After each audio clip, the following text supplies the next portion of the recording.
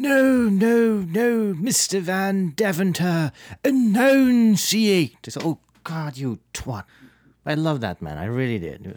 He was the one who told us that English is one of those strange languages that follows other languages down dark alleyways, then knocks them unconscious, and then rifles through their pockets for any loose grammar.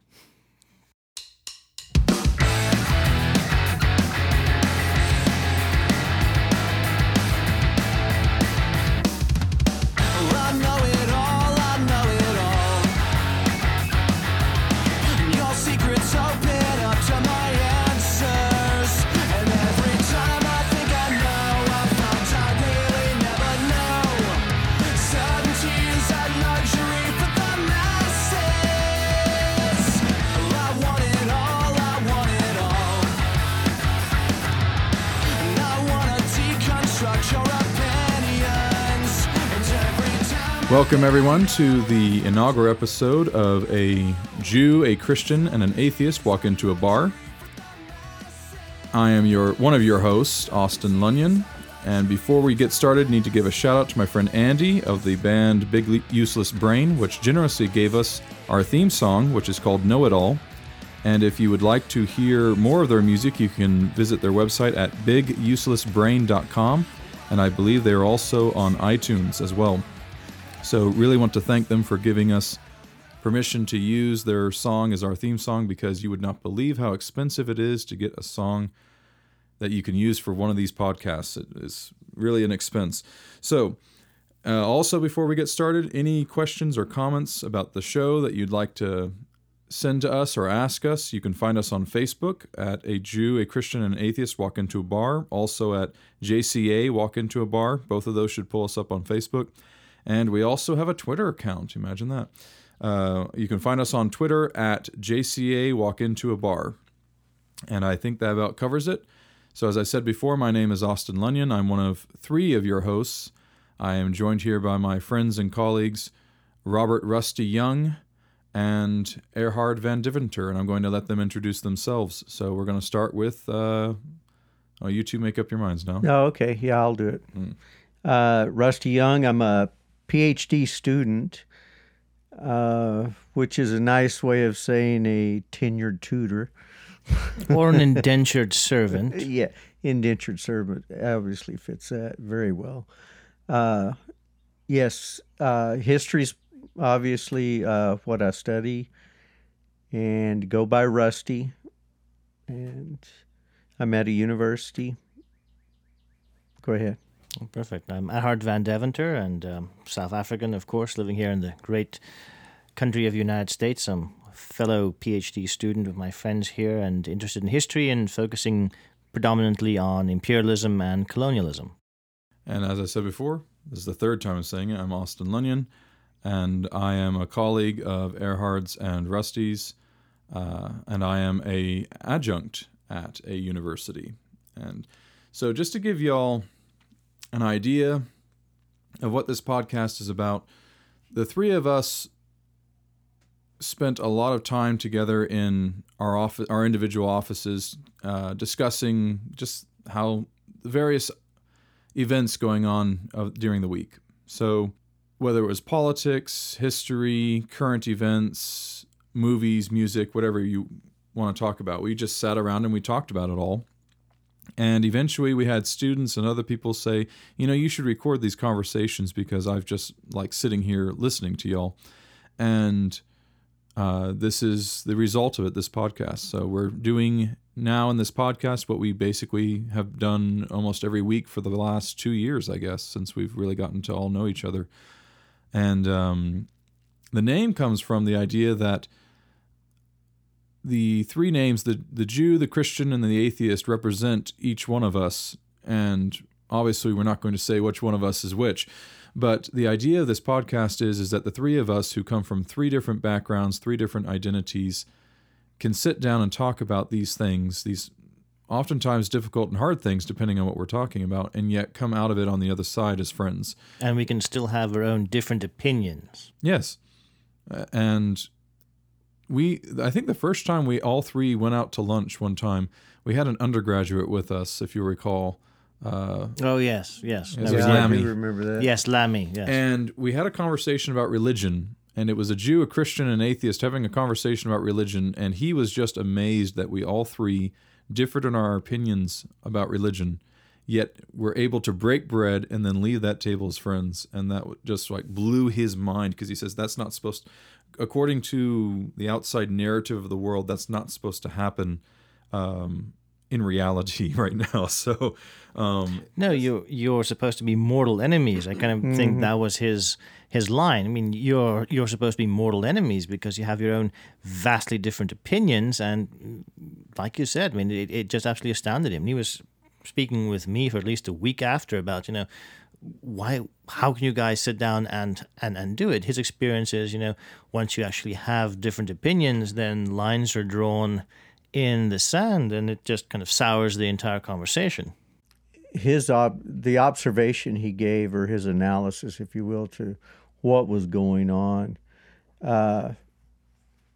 gave me pause, because it kind of put some reality to how polarized things are. To be shocked that three people with different ideas, different backgrounds can sit and have an adult conversation that doesn't turn into violence or hurt feelings or anything could happen. It's almost like that generation expected it. Well, this is not supposed to happen.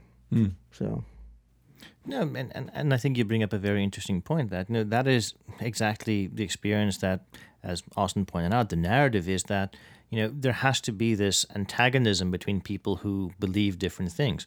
If you don't believe the exact same thing I do in the exact same manner that I do it, then you have to be my enemy and you have to be wrong.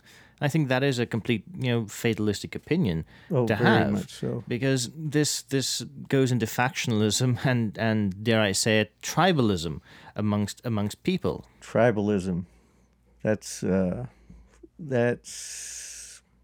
probably an accurate definition of the direction we're going with everything, because everything's become so polarized. It's almost an all-in. Or if he doesn't agree, like you were saying, therefore you are my enemy.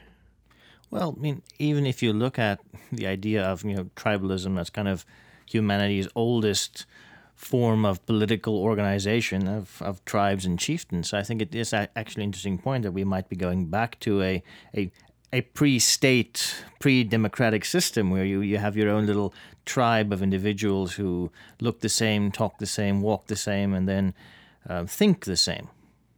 yeah,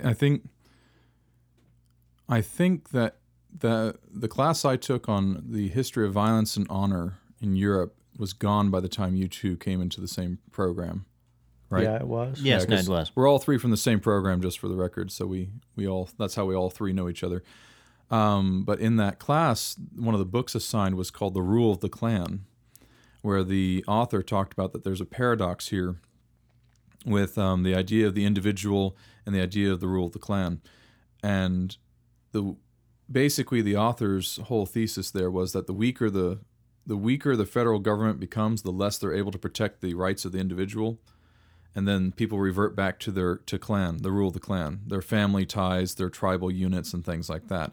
And so he says there's a paradox here that people think if you make a weaker federal government, he says that you'll be more free. And he says, while that may be true in some respects, if you weaken the federal government too much, a central government too much, then the rights of the individual cannot be protected against the rights of the clan or the rights of the tribe. And I was like, it's an interesting idea, but regardless of the federal government thing, his idea that if you aren't an individual, you revert back to the rule of the clan. That human beings, he basically made the statement in the beginning of the book that human beings' natural condition is one of tribalism, and that the last 1,000 years of Western history has been removing ourselves further away from our tribal beginning until we get down to the individual. So it was an interesting book. So go ahead. You want rest? Oh no, I just touching on that real quick. It reminded me, squirrel moment, if you will, but it reminded me of the conversation that me and you had it's been a couple of years where you brought up something real interesting. It hit home with me because you said that, speaking of federal powers, etc., you had said something about your dad had said at one time, it's not the federal government so much that will violate your civil rights. It's usually the local, at the local level. Could you expand on that? Well, sure. You mean in light of the COVID-19 situation, or Yeah, we yeah. hadn't dropped that word yet. I know. Well, We were doing so well. No, because it fit, and it was actually a couple of years before this COVID-19, you mean the Great Plague? the Great Plague. Yes. Yes. Before this Great Plague, you had brought that up, and it took fast forward 2 years, and it was like a blueprint for what was going on. Yeah. So my father was a police officer here in the small town I'm actually living in right now. But he was a police officer here back in the 80s, late 70s to 80s, somewhere in that region, 80s basically.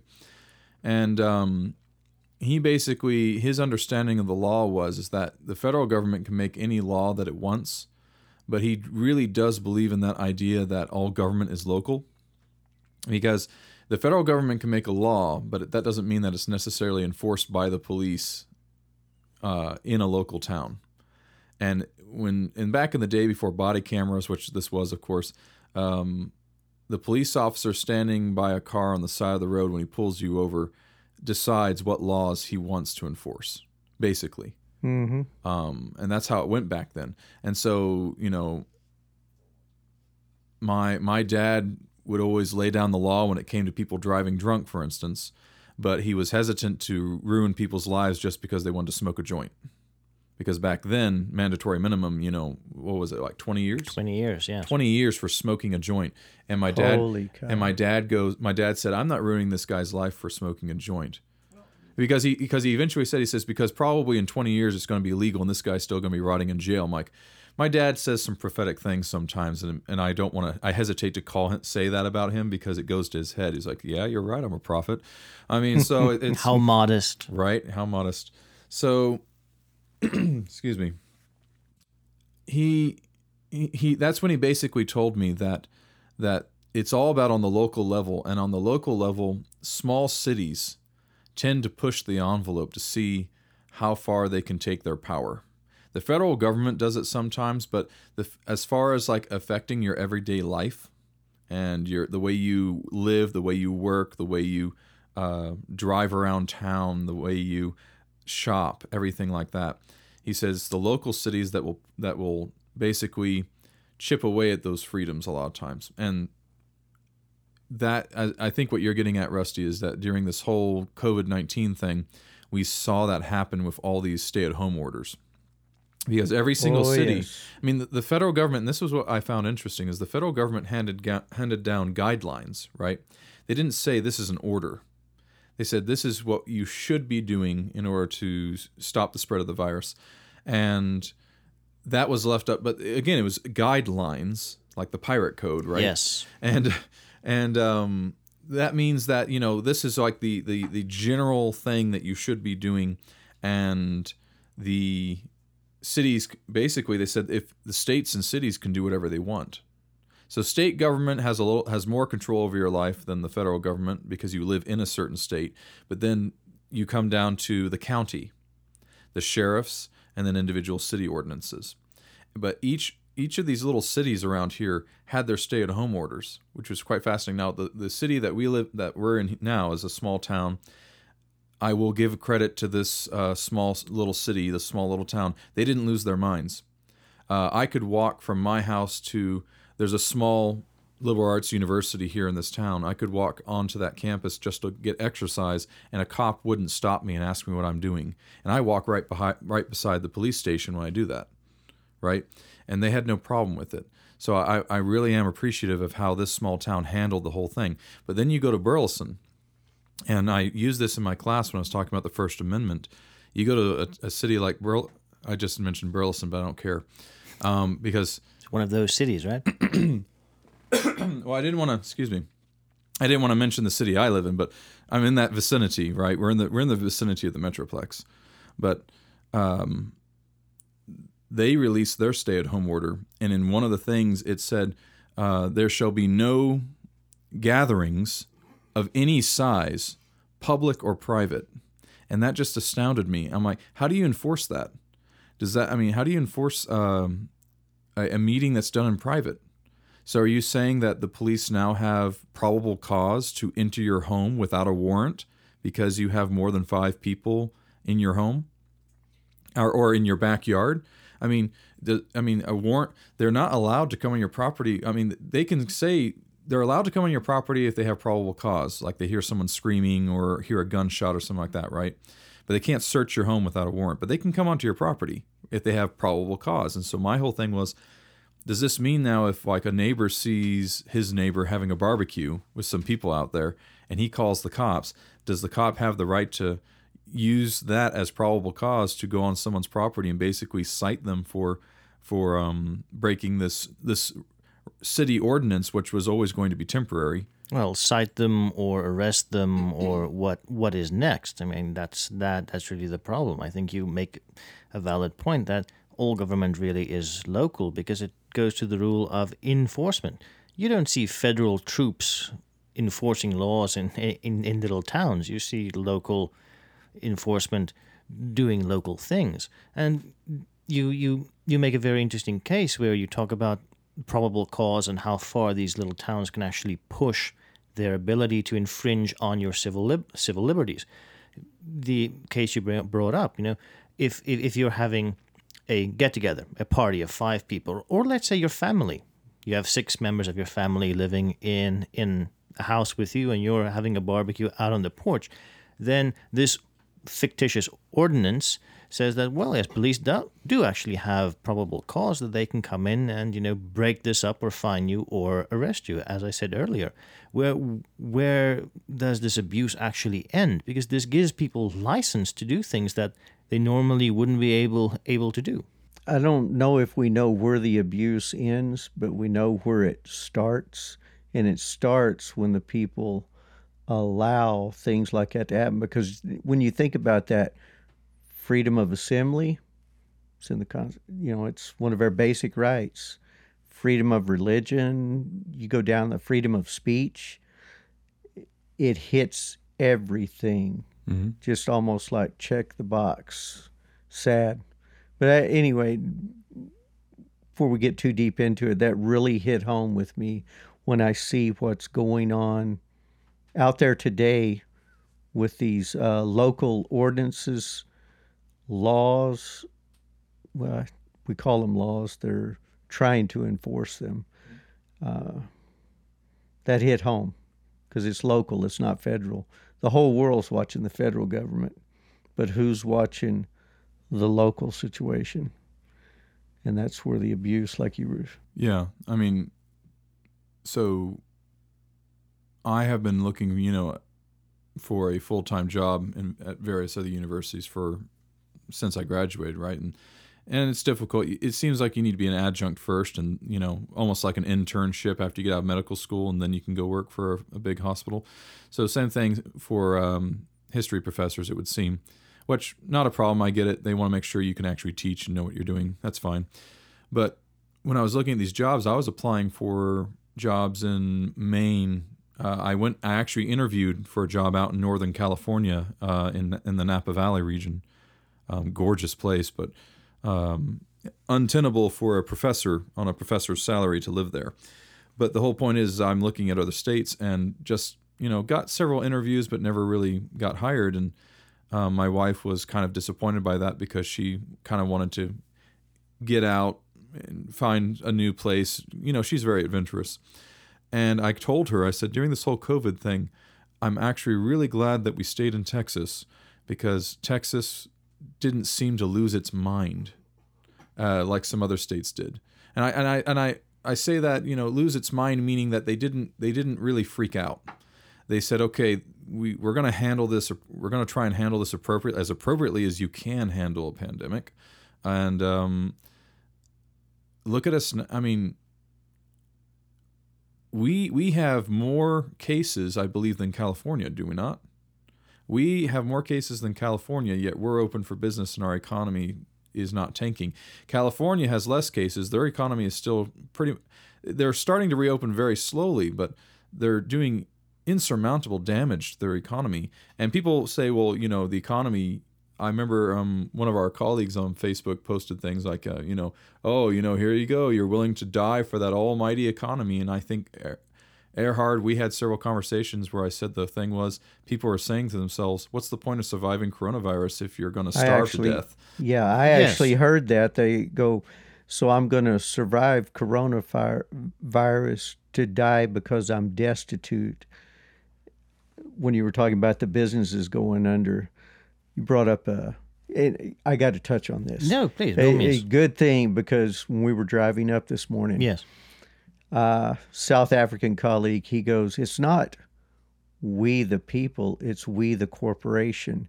And that's powerful, because think about that. Walmart, big business, could stay wide open.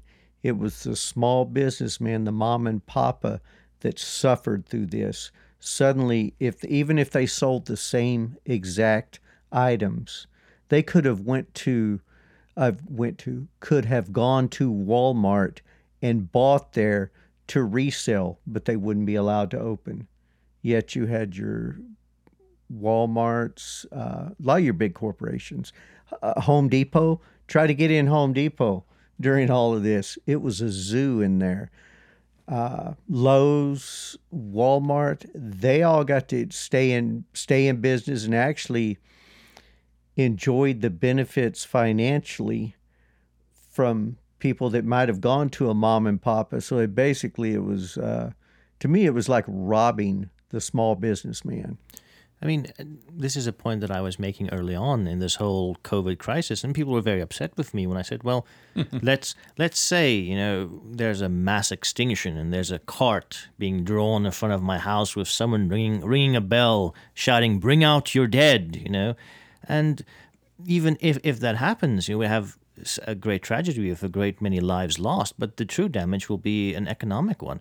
And now we have it. We see it here within the United States, and particularly in my home country of South Africa, where people are surviving the COVID crisis, but they are now destitute. They are penniless, they're jobless, and they will starve to death. Now, Africa, of course, as most of you know, starvation has always been present within the African continent and even within South Africa, my own country that I love dearly.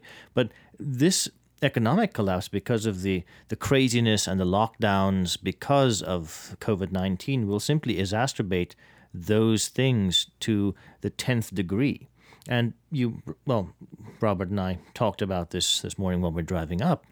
Within America, you see all of the small businesses closed. You see the hairdresser are closed, and if everyone's been following the news, stories about hairdressers here in Texas being fined and sent to jail. But, giant corporations like Walmart, they're open, they are doing business. And granted, I concede the point that, Walmart is a grocery store, people need to go buy groceries.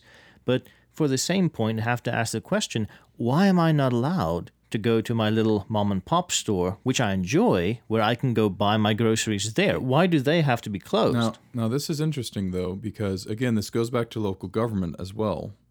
Because in the county we're in, if you looked at the county declaration of emergency, it gave a list of the quote-unquote essential businesses. And if you look at that list, it's basically everything that's not a gym, a theater, or a salon, or a massage parlor. Because there's a RV sales place down here off of the interstate, and there's several in town here as well. They were allowed to stay open. RV sales were considered an essential business. Now, these are not owned by corporations. These are owned by private citizens. The car dealerships in this county, I believe, also I know they stayed open because my father-in-law bought a truck.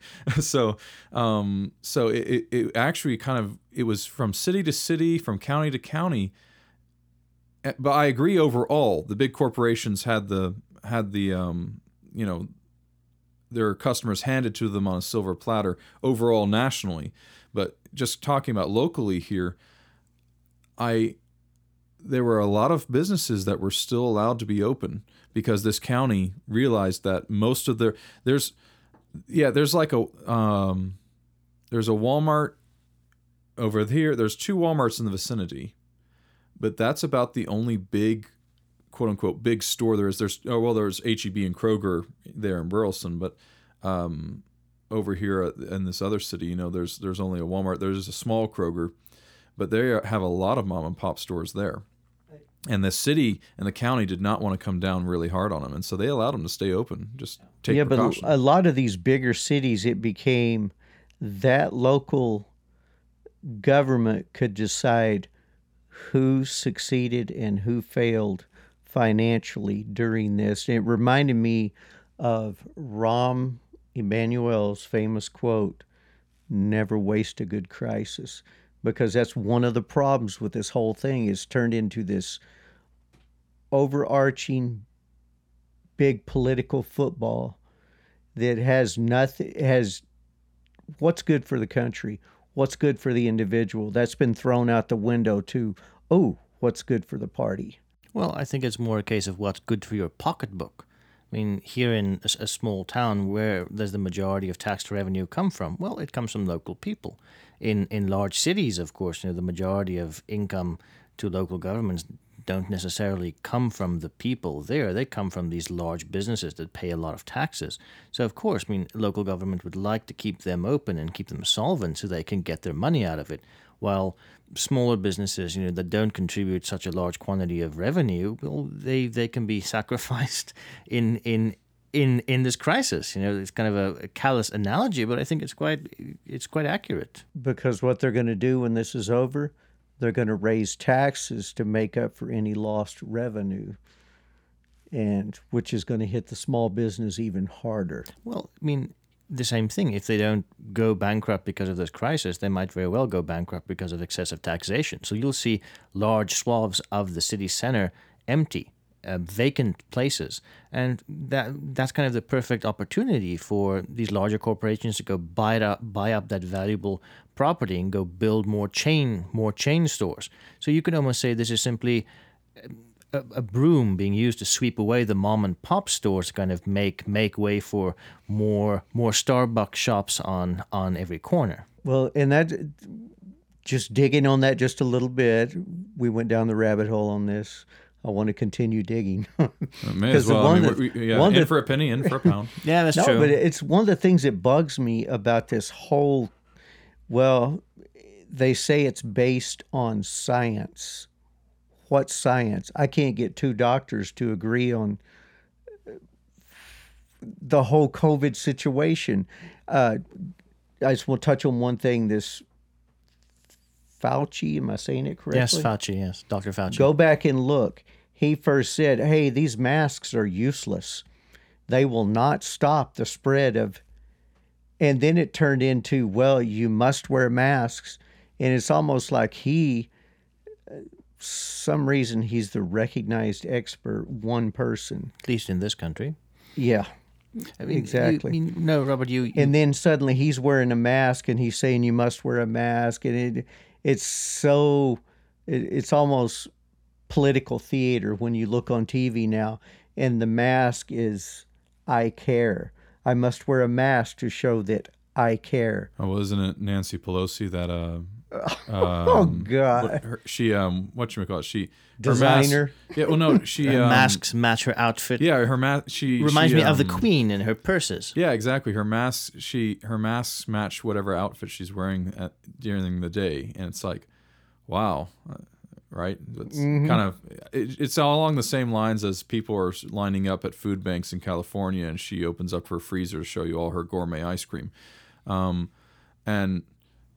That's kind of what blows my mind about this whole thing is people can do like what she's doing and they won't acknowledge, she's looking out for us. Really? By eating ice cream on live television? Yeah. Well, I don't know. She was supporting a mom and pop store by buying ice cream from No, that wasn't from a them. mom and pop. Go look. That was highly imported, very expensive. Well, it might It have looked been like the gelato that Leslie likes to get every now and then. well, it might be a mom and pop shop in Nice, France. I mean, we don't know. So very true. Yeah, that's what I mean. And you know, I don't understand that, because if you look at everything that she has allowed past the House of Representatives, none of it has been really to help the American people. I mean, the stimulus bill they passed, that was what, $4 trillion? Something like that. $4 trillion, something like that. And she passed it. She's the Speaker of the House. She could have stopped it. But where did all that money go? It went to the top echelon Yep. of the economy, the corporations. And how much money did the American people get? $2,400 per family? It's like, with $4 trillion, you could have forgiven every student loan out there, which, by the way, would have, and then what they just deferred our student loans. And I'm willing to pay my student loans because I got an education out of it, and I value that, and I'm willing to pay that money back. But when you have these people that are hundreds of thousands of dollars in debt from student loan, and it's already a burden on our economy, if you're just going to start printing off money, may as well throw it over there where it will do some good, instead of transferring all that wealth to the top echelon. And I'm starting to sound a little bit like Jimmy Dore, I guess, but How Marxist of you. how Marxist of me. huh? Yes. Yeah, but that on this student loan thing, to me, that's a slippery slope. I know, everything's a It's- slippery slope. but especially in that, and I'm only saying that because a lot of these student debts are like you said, they're hundreds of thousands of dollars.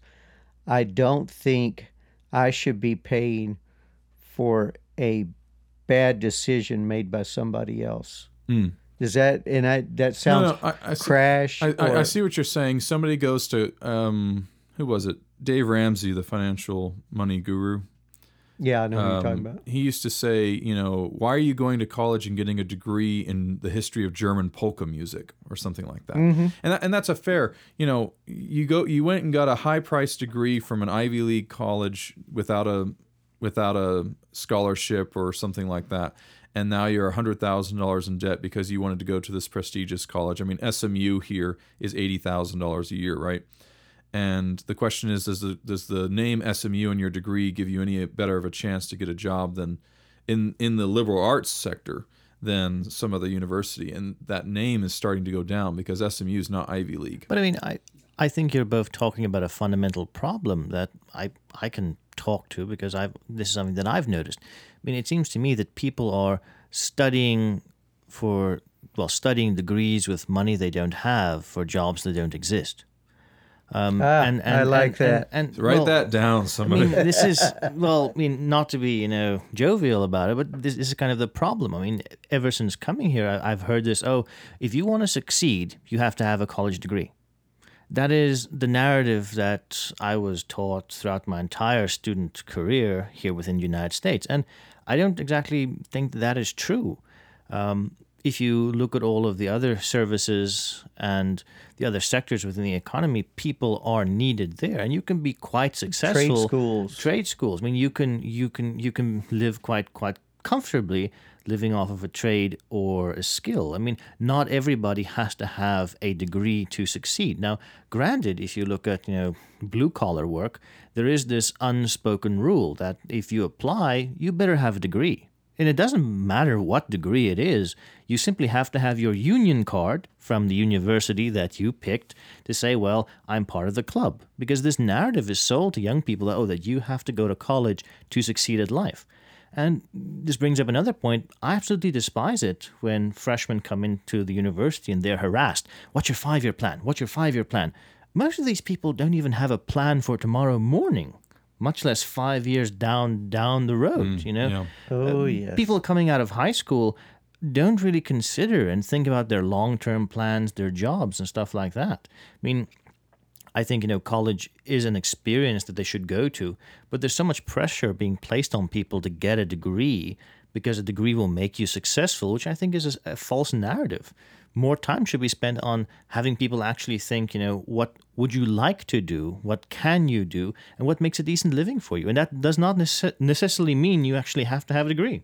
And if you're going to college, developing the skills that make you functional in a job or make you adaptable in a job. You know, it's getting the degree so you can get the job. My father had a communications degree, and with a communications degree, he was a police officer, and then he became a computer IT guy. And he had to teach himself about computers. He didn't get a degree in computers. Communications back in the 70s, he graduated 79 from college. And communications back then was speech, radio, and broadcast. Mm-hmm. There was no computers involved. So every job he worked, including police officer and computers, his degree did not prepare him for, basically. But what college did prepare him for was to be adaptable, and it gave him, as you said, you called the degree the union card, and that's a very apt thing. My father always said that the reason that employers wanted that bachelor's degree, at least a bachelor's, was because it showed them, one, that you could stick with something and complete something. Very, you know, for a 4-year task, you have to have drive to finish that. I mean, in all reality. But also, it shows an employer that you're teachable, that you can learn different things. And so those are the two big things he said. But I think all of that gets summed up in the union card, is that, you know, I was able to accomplish this, and now a certain door is opened. And so that was my father's opinion. I think Erhard's is more apt for our present time, because it's like, I want to go from this level here up to the next level of jobs that pays better, has better benefits, things like that. And that door will not open unless you flash that piece of paper right here. Mm-hmm. But also, I think there's a problem in that, you know, the services in the trade schools are looked down on. Mm-hmm. I mean, they're not real jobs. You know, that's kind of a term that I've heard being thrown around here, that, oh, let's say you're working for, you know, a car servicing company. Oh, but that's not a real job. And, you know, I fail to see how that's a legitimate opinion. I think it is an actual real job that people, need. Society needs people to fill those roles. And society shouldn't look down on those people. They're all part of a larger structure that helps everybody's life go by. It's part of the larger problem of taking things for granted, I think. You know, we take the sewer system for granted. We take the electrical grid for... Think about the fact that we turn on the lights here every day. We're using electricity now to you know, do this show. And we don't think about the people that work in the electric plants or work on the grid to make sure it stays up and running. The electrical grid in this country is so impressive. Now, it is outdated in many ways, but it's so impressive if you really look at how the whole thing's strung together and it actually works. And nobody really thinks about the fact that somebody has to get up at 6 a.m. every day and go out and work on that line, and possibly with the chance of getting electrocuted at the same time, right? Nobody thinks about the sewer worker that makes sure that the sewer doesn't get backed up in your bathtub or your toilet here. And those are, and I have a deep appreciation for these people, I guess maybe because, you know, I remodeled this house and I replaced that toilet. And this is where I got an idea of how much money I could make. I found out anywhere from $150 to $200 a plumber would charge me to put in that new toilet. And I was able to do it in 30 minutes. And I'm kind of like, $200 for a 30-minute job? And I know plumbers around here that make well over $100,000. And I know, and at this small liberal arts university here in my hometown, they start professors off at about $48,000. So a professor with a PhD starts at $48,000, yet a plumber who went to a trade school, and I'm not saying anything, I find it admirable, and this is why I'm saying more to Erhard's point, that people devalue trade schools when they shouldn't. I know of plumbers in this area that make well over $100,000 a year. Master plumbers that do all the plumbing for the big skyscrapers, high rises, they make bank.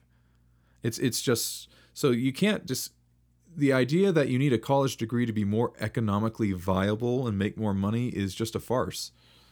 It's how we got people to sign up for more classes.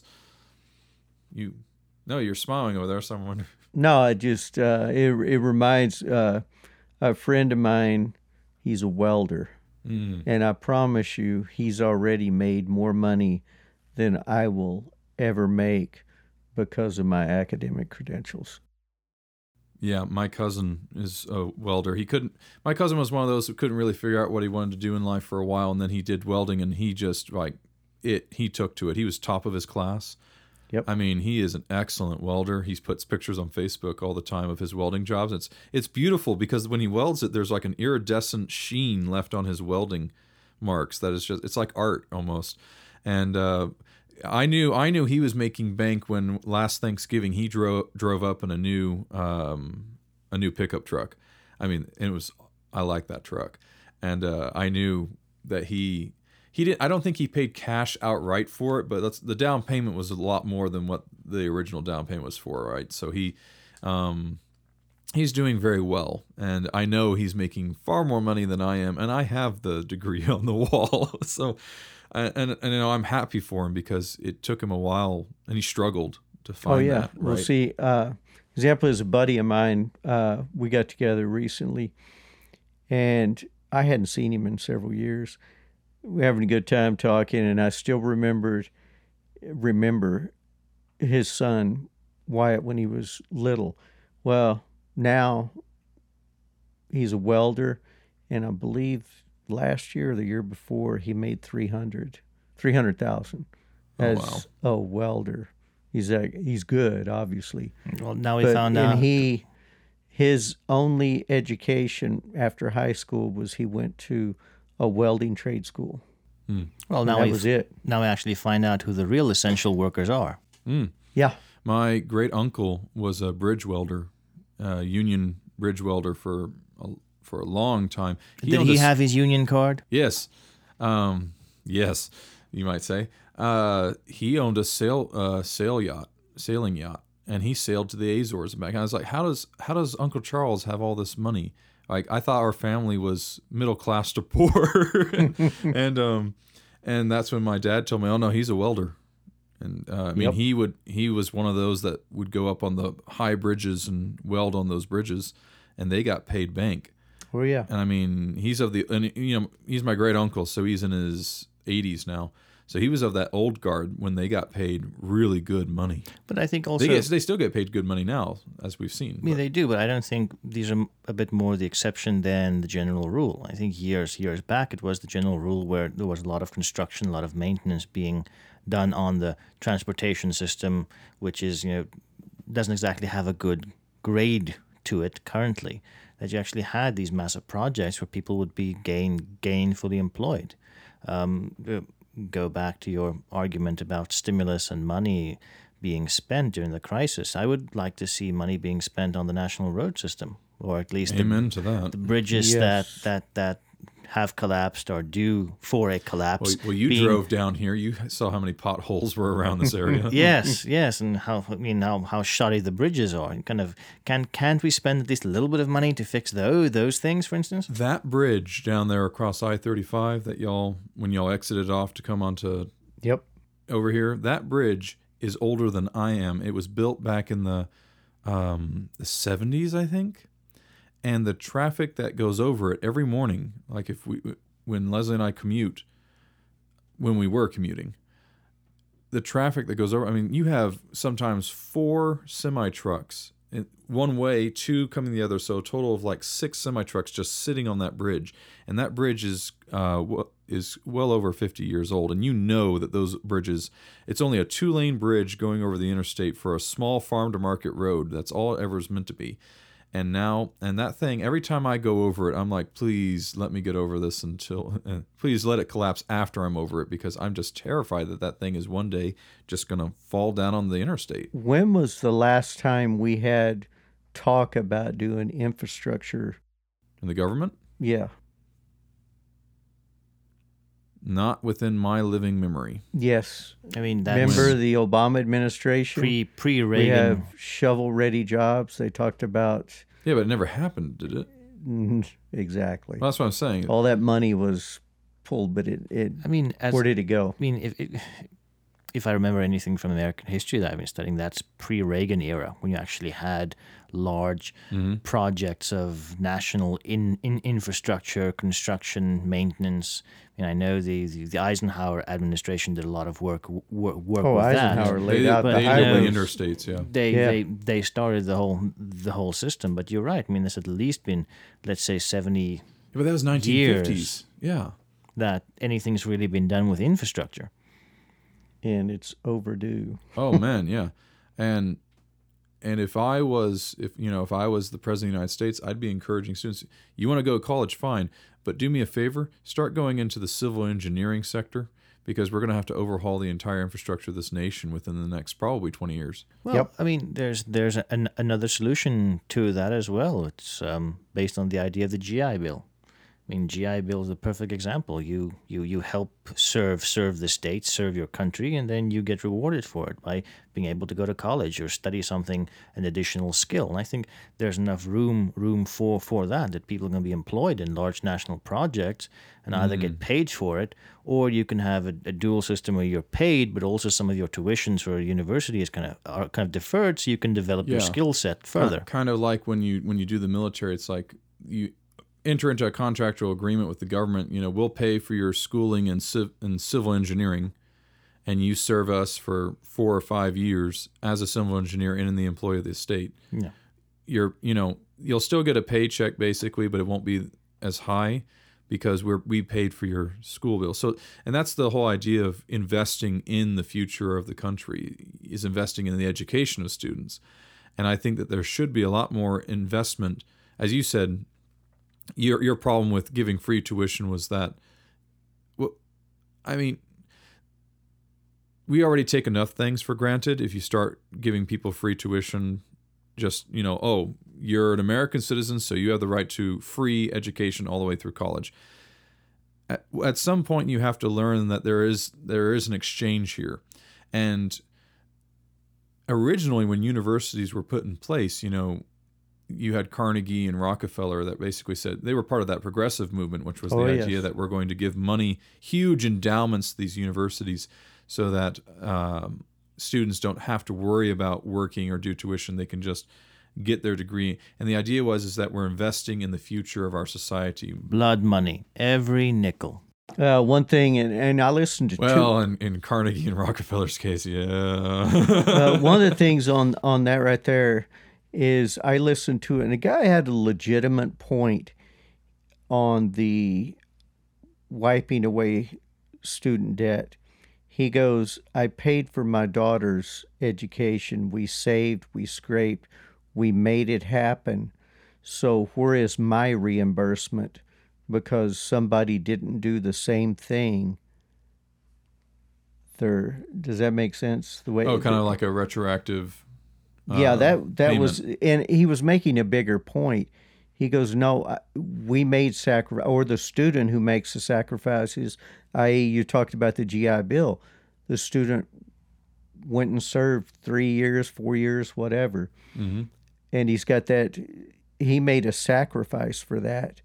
So somebody, that kind of goes to that entitlement thing, which I mean, we were talking about that last week, about this idea of it's my right.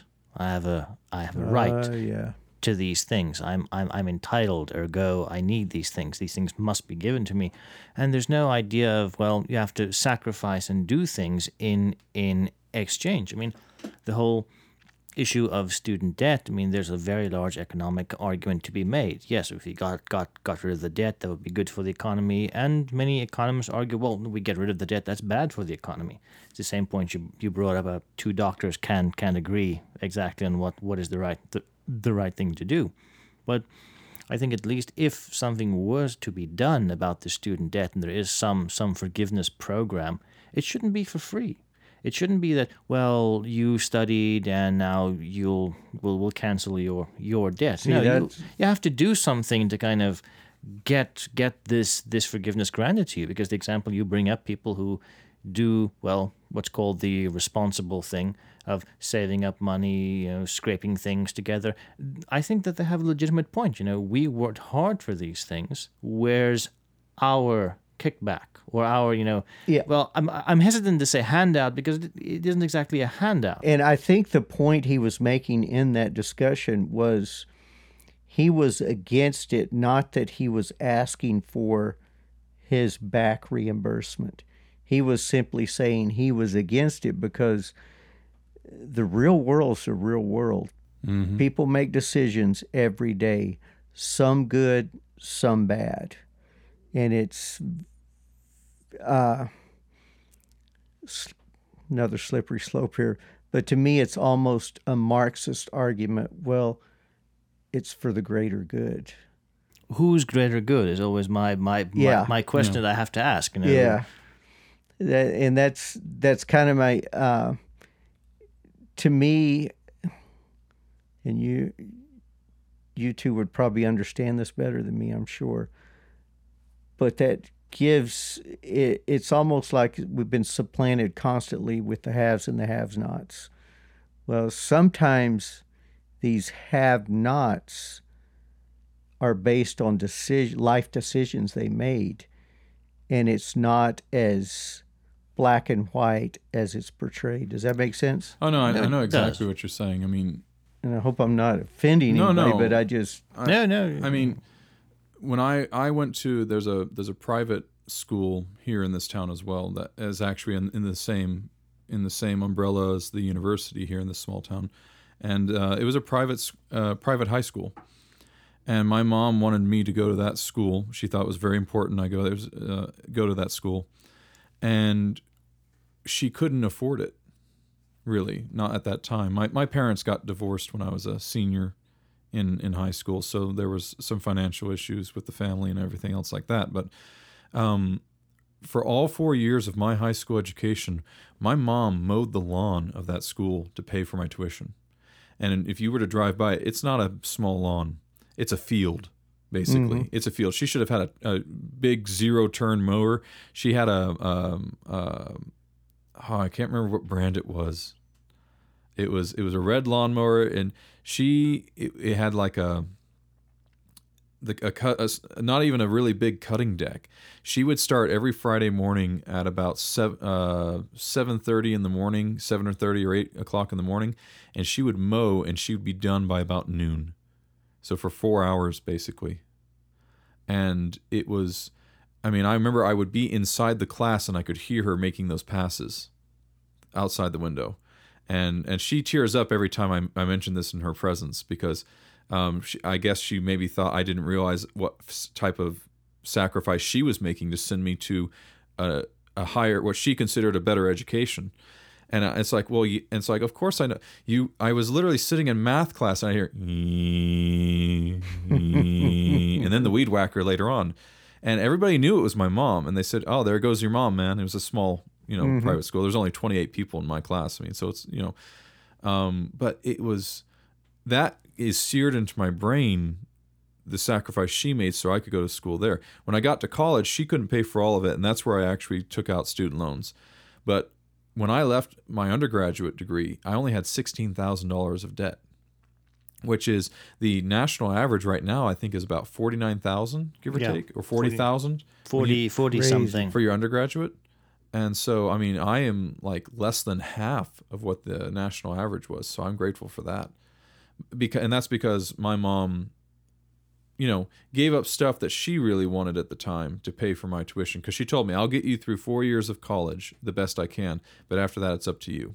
And then so the PhD was my territory, and I had to figure out how to pay for that. And fortunately, fully funded program, wonderful.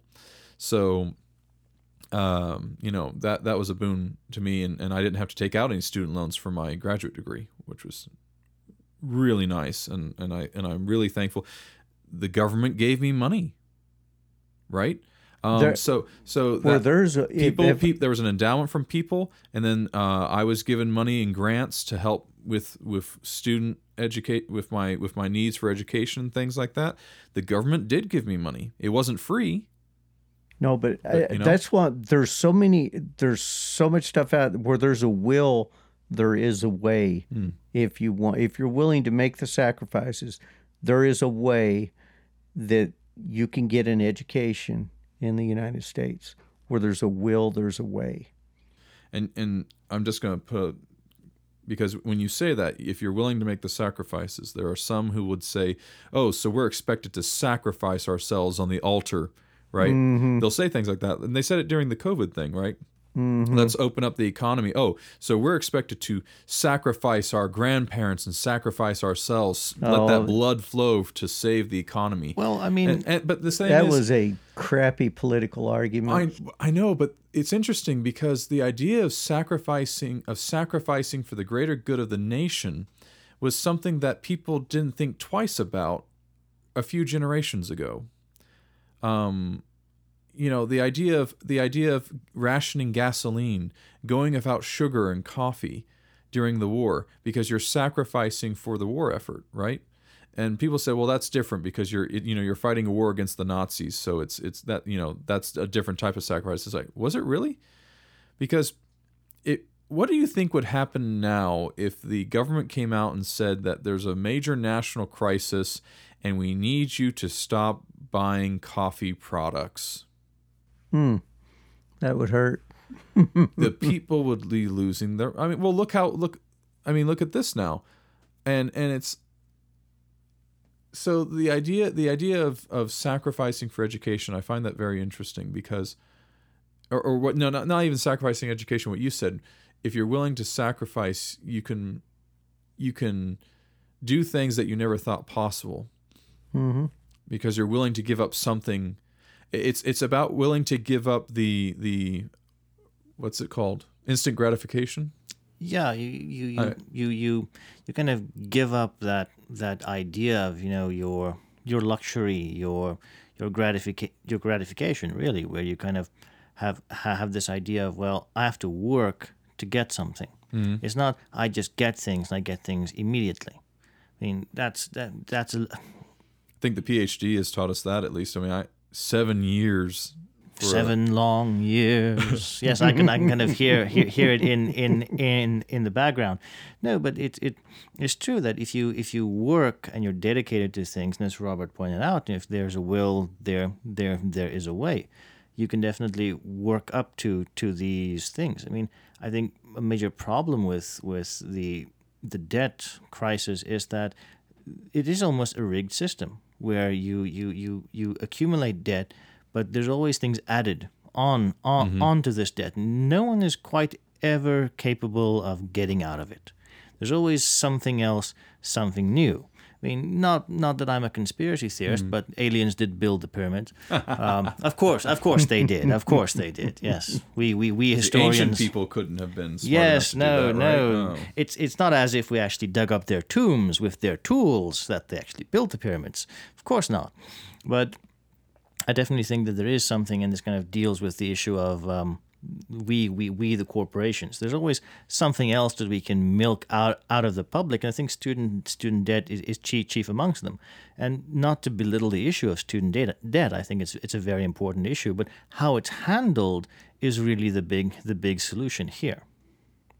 And yeah, so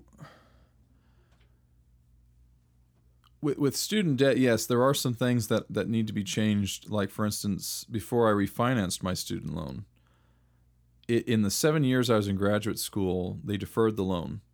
And in 7 years, it went from $16,000 to $25,000 or something like that, with interest, with the interest being built up and added to the principal.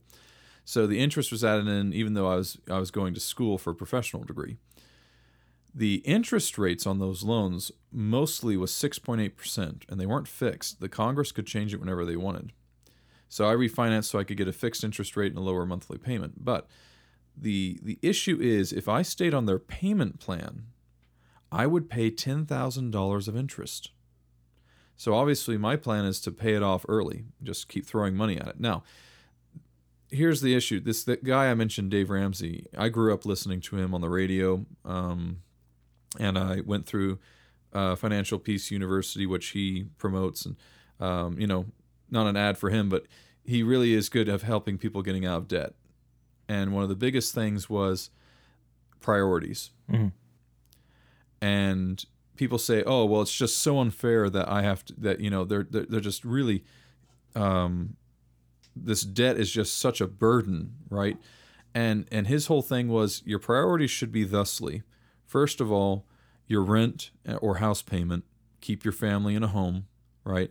The utilities, keep the electricity and water on. Food. Actually, food came before utilities, I think, because it's important to keep your family fed. You can go without power maybe for a little bit. It was his whole point. If you're really that bad off, basically. But he says you need to get your priorities in line. When you're trying to pay off a $50,000 debt of student loans, and we haven't even touched credit card debt.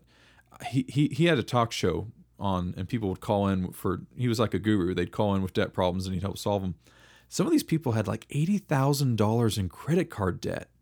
And 60 credit cards because you're paying off one credit card exactly. With a different credit card. Yes. Yeah, the interest, the 12 months of free interest is about ready to end on this credit card, so I need to apply for another one so I can get another 12 months of free interest and transfer it over. Yes. And then it adds on $300 for the transfer fee. But lots of people doing that kind of thing. And his whole thing was you need to get your priorities straight. Because he said, what's your daily thing here? And he found out that a lot of these people had cars they couldn't afford, like a $500 car payment because they had an $80,000 Mercedes. And he's like, you have how many cars? Like one guy called in, he was making like $2,000 a month worth of car payments. And he's like, you're car poor, man. He says, are you the only one in your family that has a job? And that was true. He was the only one in his family that has a job. He goes, then you don't need more than one car. So at this point, right, the biggest thing, though, that he was finding was a lot of people was the TV packages. Your satellite TV packages, your cable TV packages, your internet packages, the entertainment packages. And he was basically saying, in order for you to get out of debt, you need to make some sacrifices. There's that word again, right? And he says, and human beings need to relearn the ancient word, the old word, the word of our ancestors, the ancient one, no. Mm-hmm. And so that was, and so you can tell I grew up listening to him for 10 years because my boss used to play him on the radio all the time. And I appreciate it because that kind of changed my mind and how I look at debt. So I don't own any credit cards because of that. So, I mean. So if I don't want to pay taxes, I can say no. That's Earhart is not an official tax representative. Please do not take his comments or opinions as an official tax representative. Yes, just a little short disclaimer there, but it kind of jumps quickly becoming a tea party. Well, I mean, that I would rather leave that to Boston, but. If we do have to sacrifice on the great altar of the American state, coffee, people will probably go back to tea. We British won, finally. No, but it is kind of interesting that people bring up the ideas, and I think it's also very important to recognize that there are actual physical constraints that people have to deal with when they're looking at, debt, sacrificing things. I mean that's not something that we can take for granted. It does go back to this idea of willingness to sacrifice, but also a willingness to think critically about things, of what do you actually need and what do you actually want. I mean, I was shocked to find out that if you didn't have cable television in this country, you were considered poor. I have dear friends of mine from South Africa who live in homes. And they have running water, but they have intermittent electricity. So they use gas and they use oil lamps to kind of light their home. So I think there's a little bit of a false equivalency when you're arguing about what people actually need to survive, but what people want when they're looking at survival. The same. Two different animals. Yes, they're completely two different animals. I mean, I agree with the idea if you're the only person working, then you're the only person who needs a car. But what about your wife or someone else within the family who needs a vehicle to move around, to go buy groceries, stuff like that? What if your car breaks? You need a backup. Yeah, in context, when he said you're the only one that needs a car, that family was like 2 weeks away from losing the house. Yeah. And he was basically saying that unless your wife, unless she needs this car for a job or something, which she wasn't intending because she was taking care of the kids. They had like 4 kids. Yeah. He said, you don't need but one car, and choose the one that's already almost paid for, if not paid for, and get rid of all the others. And because he was basically saying you don't have if you could swing it, sure, have 2 cars because your wife needs to go get groceries or whatever she needs to do. She needs to run errands for the household, whatever.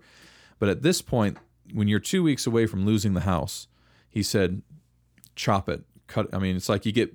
I was been watching these master classes in Werner Herzog, the German film director. I love him. He was talking about when he was on set one day. They were in the Amazon jungle filming Aguirre, The Wrath of God, about the Spanish conquest of the Amazon region.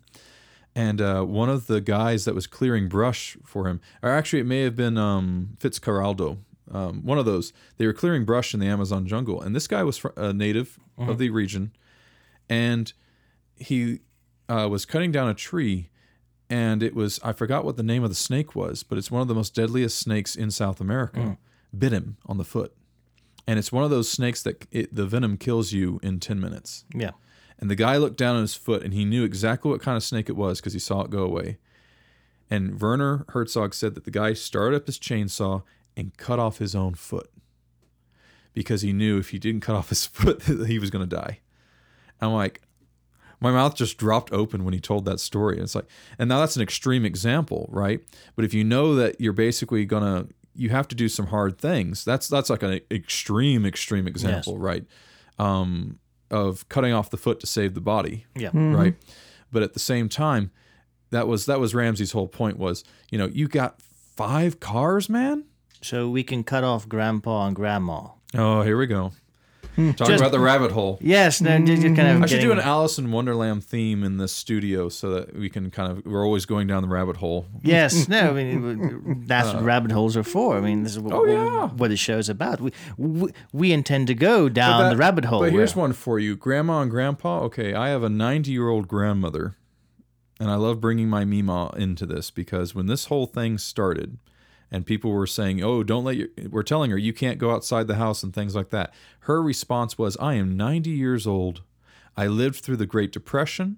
I lived through the Dust Bowl. I lived through World War II. I lived through the Cold War."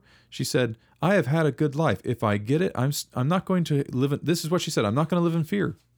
She said, "If I get it, I've had a good life, and it's my time to go." And now some people say, "Well, that's callous because you're ready to go, but some people aren't ready to go." But I said. But she's the demographic that you're talking about. I mean, that's in danger here. That's just a false equivalency. I mean, someone who doesn't want to go is driving down the highway and a drunk driver drives right into them and then they die. They weren't ready to go being killed by a drunk driver. No, and I don't think which is a higher percentage of happening probably than dying of COVID. Dying of COVID. I mean, there's a lot of people. I mean, I'd have to look at the statistic, but I bet you the number of people that die on the roadways each year far outnumbers. Because have we reached 100,000 in COVID yet? I think we have. Yes. However, something to keep in mind with this whole COVID thing, these numbers. Sorry to detract us. Here we are. No. But this is important. Those numbers are questionable. As stuff keeps coming out, I've seen some examples on TV. One, they were talking about a guy who died, I believe it was Louisiana or Mississippi. He had just an astronomical BAC, blood alcohol content of like 3.3. I mean, it's just crazy. Oh, but so he was his own distillery, Yeah, I mean, he shouldn't have been able to drink as much as he had. It was like I think it was 0.5. Anyway, he was committed, He really was committed. The long and short of it, because he tested positive for COVID-19, his death certificate says died of COVID. You couldn't sell me on that because he had a positive test. Test, yeah. But regardless of what it was that it actually killed him. But I mean, this is the same point that's worrisome to me.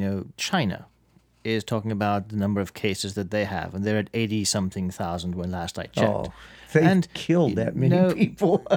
Probably, There it is. I mean, here we go.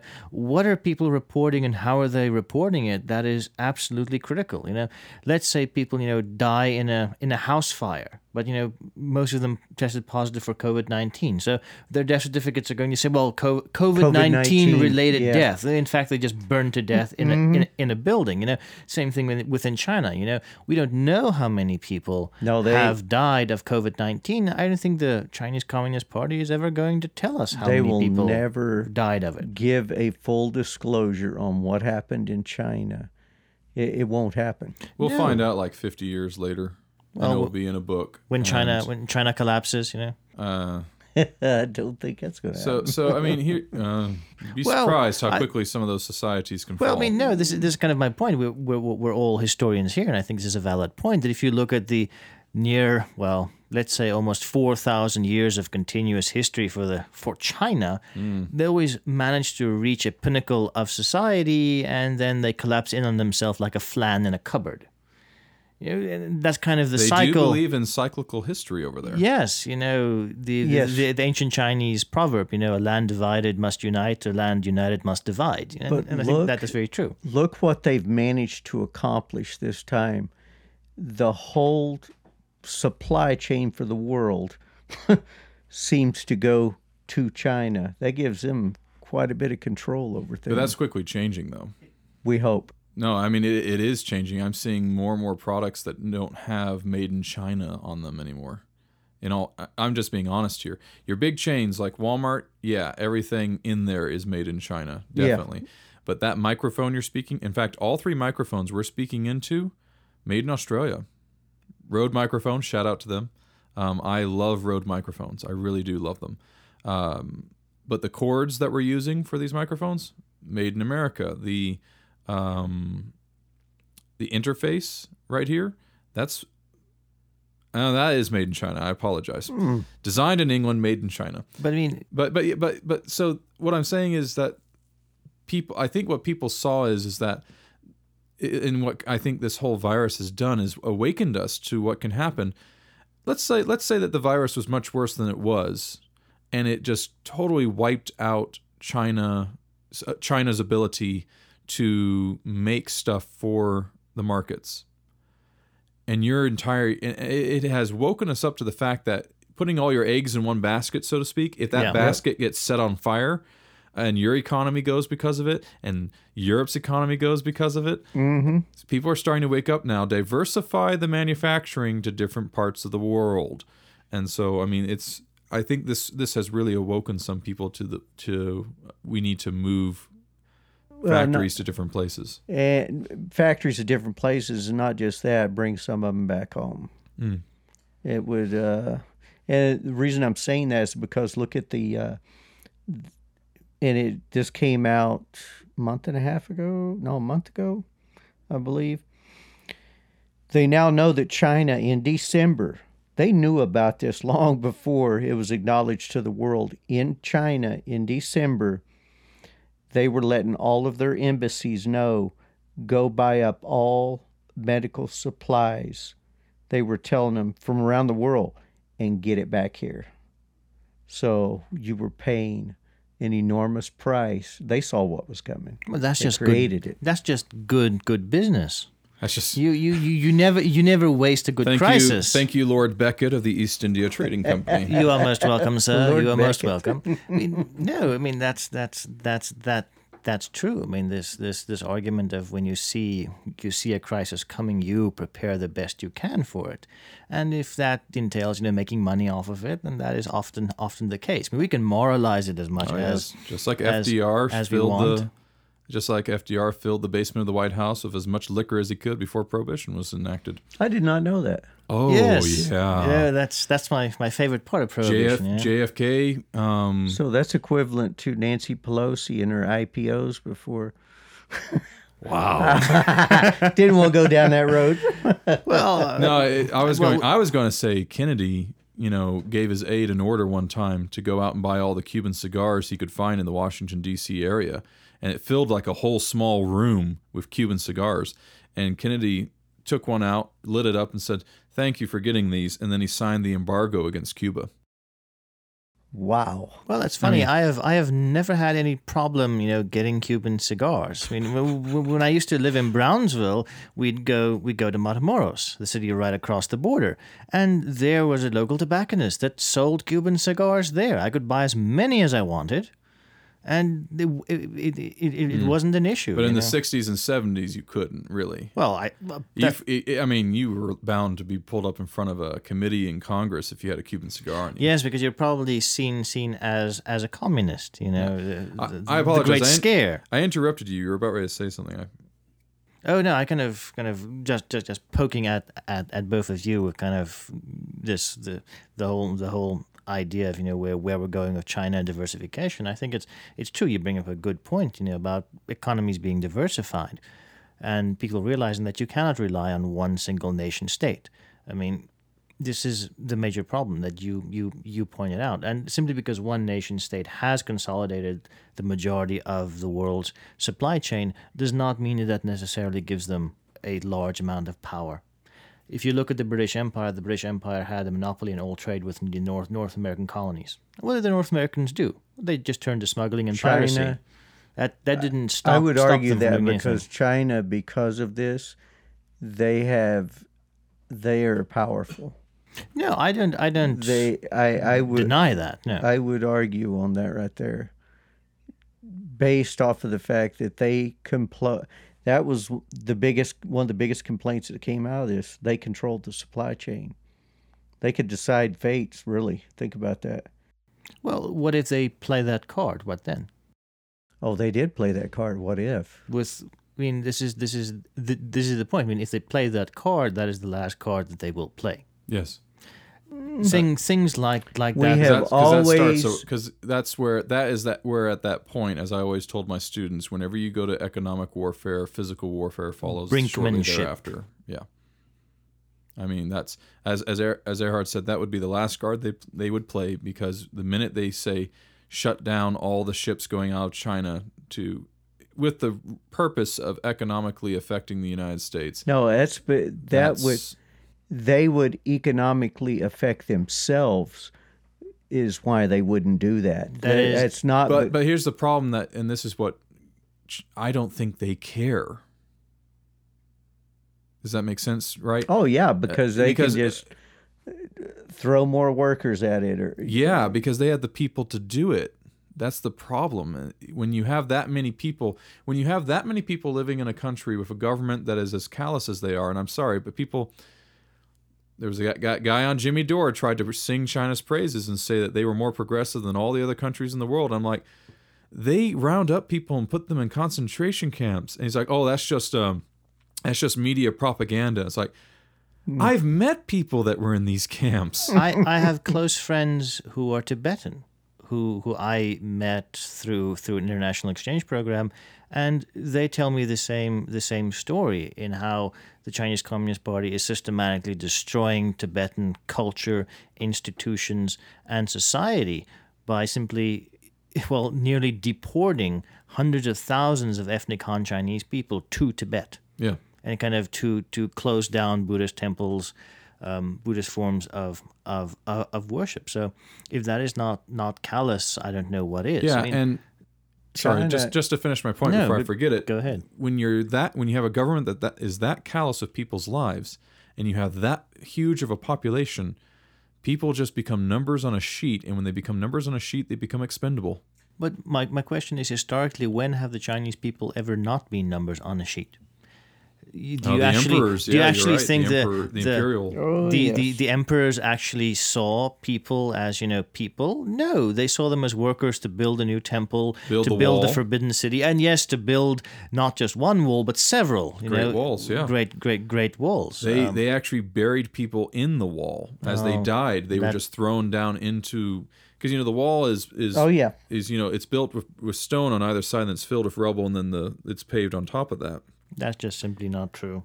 What is it? Throwing people in? No, they never buried people in the wall because it would weaken the structure. They buried them in pits next to the wall, so probably throw them off the wall into the pit, but yeah. But eventually somebody must have fallen in and gotten caught in there, and that's probably where that legend came from. Yeah, they're not going to stop progress. I don't think they would, but that's more based on urban myth at the time. Yeah, because it was anti-Chinese anti-Chinese propaganda propaganda against the emperor. and even at the time, so many people died that this myth was created that people were died and buried within the wall. I mean, there's a beautiful ancient Chinese legend where a woman goes to the wall searching for her husband, and her cries moved the gods so much that they actually broke open the wall and she could retrieve his body. It's a beautiful Chinese legend, but I don't think the Chinese engineers were that stupid to actually willfully bury people inside the wall, because the body would decompose and then weaken the actual structure. I don't think it was planned that way, but I kind of go with Austin on the fact that there's probably his bodies in that wall. Well, how many in these skyscrapers that were built in the 1920s in Yes. New York, when they were pouring that concrete, sometimes a worker slip fell in. They didn't stop pouring the concrete. The Hoover Dam. Oh, the Hoover Dam. Hoover Dam, for instance, I yes. forgot how many bodies are inside that thing. Several Because that they I can couldn't recall. stop the pour. Yes, they couldn't. They could not. And so if somebody fell in, that was it. He sacrificed for the good of the nation.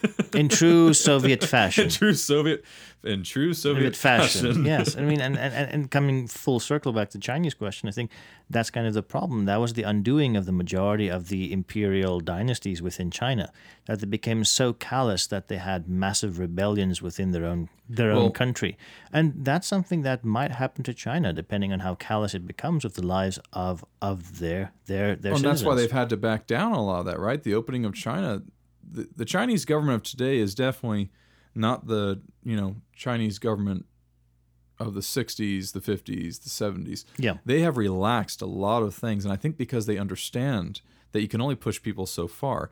But that's interesting. You said the callousness of what did you say? The callousness of empires Or the callousness of leads to the their- emperors, leads to their overthrow or something. It leads to the overthrow, and that's what Chinese history proves. If you look at Chinese history, every dynasty was overthrown by a massive rebellion, usually a peasant-led rebellion, and sometimes an external invasion, which often co-opts rebellion or causes it as well. But isn't that the downfall of every monarchical dynasty? That's what I was about to say. Well, not every, no, but a good majority of so them. you got Versailles, King Louis XVI was Yes. so disconnected to his people Yes. Yep. that he became callous about them. And then we have Louis XVIII who came back. Yeah, that was always good. Then you had the Tsar in Russia. Same thing. They locked themselves away in Tsarsky Selo. But was the Tsar deposed by the peasants, or was he deposed by the educated middle class? Oh, he was deposed by the middle class. Yeah, definitely. And then the Bolsheviks overthrew the middle class. Yes. So, I mean, it's really that callousness towards people, though. Yeah, the peasants believed the Tsar was a living saint, so they weren't going to do that. It was the middle class that So, but it's that callousness that people only take so much of it, right? Yes, they only and physically I'm take so seeing much. it now in our society, even today, with the callousness of politicians. And I hate bringing her back up again because I don't want her name to really be just thrown in our podcast all this time. But Nancy Pelosi, when she sat there on national television and ate ice cream and showed off her 2 huge refrigerators behind her, showed off her wealth, and then showed off how stocked up she was on ice cream through this whole shutdown thing. And that to me was just it was the equivalent. Disconnected with the people. We know she didn't say it, but it's the equivalent of Marie Antoinette saying, "Let them, oh, Your Majesty, the people of Paris don't have bread to eat. Well, let them eat cake." It's that same removal of reality of how can you possibly think it's a good idea to show people how much ice cream you have. And I mean to defend her, I think that go ahead. we don't know what her actual intention was, and she hasn't exactly made it clear. But regardless of her intention, that is the narrative that has now grown up around this. That, oh, look at her, it's Nancy from revolutionary France, eating ice cream while people are starving. And I think that's a very dangerous image to kind of portray to people. I mean, no matter how well intentioned it was, that has been co-opted, and the narrative has been spun around it. Trump made a video on it like a few hours afterwards. You are someone who is entirely disconnected from, the people of this great nation. Not to falter, I think it's been too easy for people to co-opt that event to kind of spin their own narrative. So before we're getting close to the end here, but I kind of wanted to talk about something we've been talking about here. I kind of want to shift gears, if that's all right with you all, and talk about some of the, if it's all right with you, Rusty. Yeah. Talk about some of these, go back to the idea of the constitutionality of these shutdowns, because that was a big issue and my students commented a lot on the shutdowns because we were talking about the Constitution. And one of the things that you and I had been talking about, Rusty, was the sheriffs and the enforcement of things. Because there was a sheriff up in Michigan, I believe. Yes, and it's amazing. We were talking about it. It fascinated me anyway. They had a 70, I believe he was 77. He's a barber, and I believe this was Michigan. He was told, you can't cut hair. You're out of business till this is over. And he said, no, I'm 77 years old. I've been cutting hair all my life. That's how I make my living. You can't stop me. So they had his license pulled. And he said, no, it's not stopping me. I'm still cutting hair. That's how I make my living. They could not get the sheriff to enforce that, which goes in a big direction towards some of the stuff we've been talking about, actually. Local governance. How much will the people tolerate? And that sheriff, and this is starting to happen around the United States. You look at a lot of the sheriff's departments are saying, no, that makes no sense. We're not going to enforce that. We're not going to arrest people. Yeah. No, because arrest people for surviving. Yeah, basically, yeah. Because most of these local sheriffs are part of the local community, and they understand it much better than a bureaucrat or a governor or a politician sitting far, far away that comes up with ideas that are, well, sadly, often not in touch with the local reality on the ground. And to argue the point of constitutionality, what in the Constitution gives people the right to shut down the country and telling people they cannot earn money? There is no constitutional precedent for the shutdown whatsoever. And the federal government didn't order the shutdown of the federal government controls the trade and commerce of the nation. They have the power to do it, but they never did it. You notice that, right? It was the states that did it. It was the states and the individual cities that decide. And it was, again, on a kind of a basis, like I said, the county here made up their minds what they were and were not going to shut down. And they basically left everything open except for gyms, theaters, mostly restaurants. But there are some restaurants here in this city that never actually shut down. They just had to-go orders. Yes. And they were fine with that, right? And so it was never actually the federal government that shut down anything. It was the individual cities and the states that basically decided. Yeah. I mean, and this brings up an interesting point that I think we should talk about in the next episode. I mean, this dichotomy between federal, state, and local government. And I think that the addition of so many vying governmental bodies simply muddies the water for everybody involved. Within the South African system, we simply have a single state government. We don't have states government whatsoever. We have provinces, but all laws and legislations and jurisdiction comes down from the central government. So there is one uniform law of the land which is applied universally across the entire country. There aren't any different ideas, different policies, different rates and things like that. And I think that's... See, I'm going to use Rusty's slippery slope analogy here because that works as long as depending on who's in charge of that central government, right? Because if the federal government did everything that California did, say, this nation would be in bad condition right now.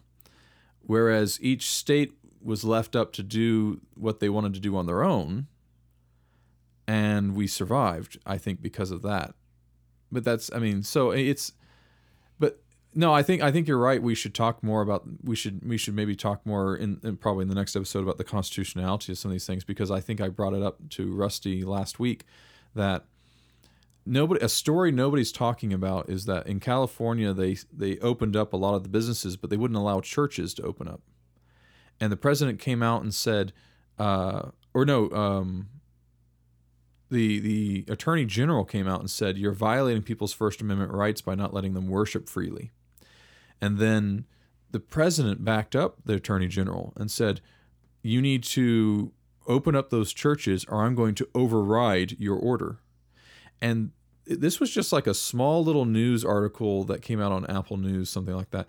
And they said, and I remember the phrase it said right after it said that President Trump had said that. It said, it is unclear if the president has the authority to override a governor's order. And I'm like, is it now? I seem to remember fighting a war over something like that. Something like that, Civil War resolved that discussion. Yeah. And I'm like, but I'm like, so basically, I don't remember if that was the New York Times or who that was from. Maybe in the Los Angeles Times. It's unclear if the president has the authority to override a governor's order.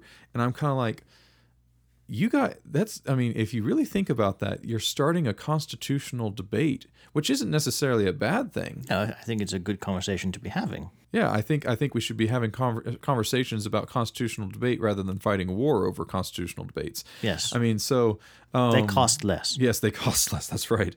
And but that to me was just so profound that it's unclear if the president can override a governor's authority. And it's like, yeah, last I checked, California doesn't have a state army.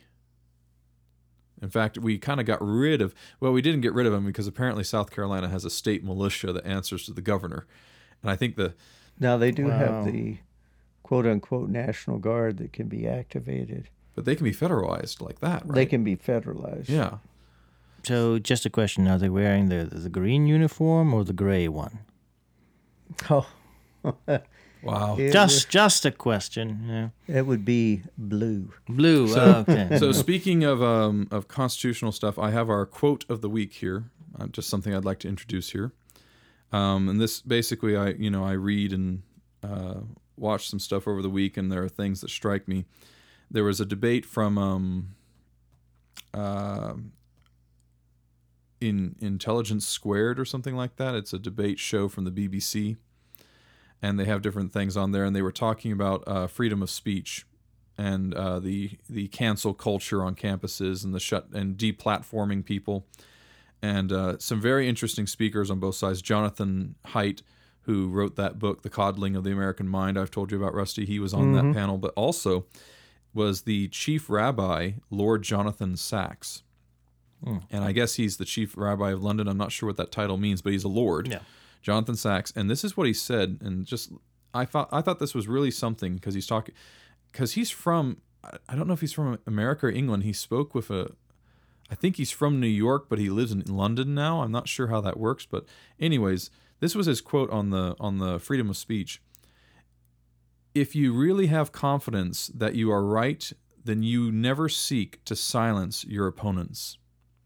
It seems to me that if you really have confidence in what you believe, you do not seek to limit speech because you believe that truth will win in the end. I thought that was really something. If you really have confidence that you are right, then you never seek to silence your opponents. I was like, I need to write that down. So that's the quote of the week. Are there any thoughts on that? Powerful words. Several thoughts, but I'll leave them to the next episode. Oh yeah, well that means I have to remind you of it. I mean, we still got a little bit of time if you want to handle it now. I mean, it's up to y'all.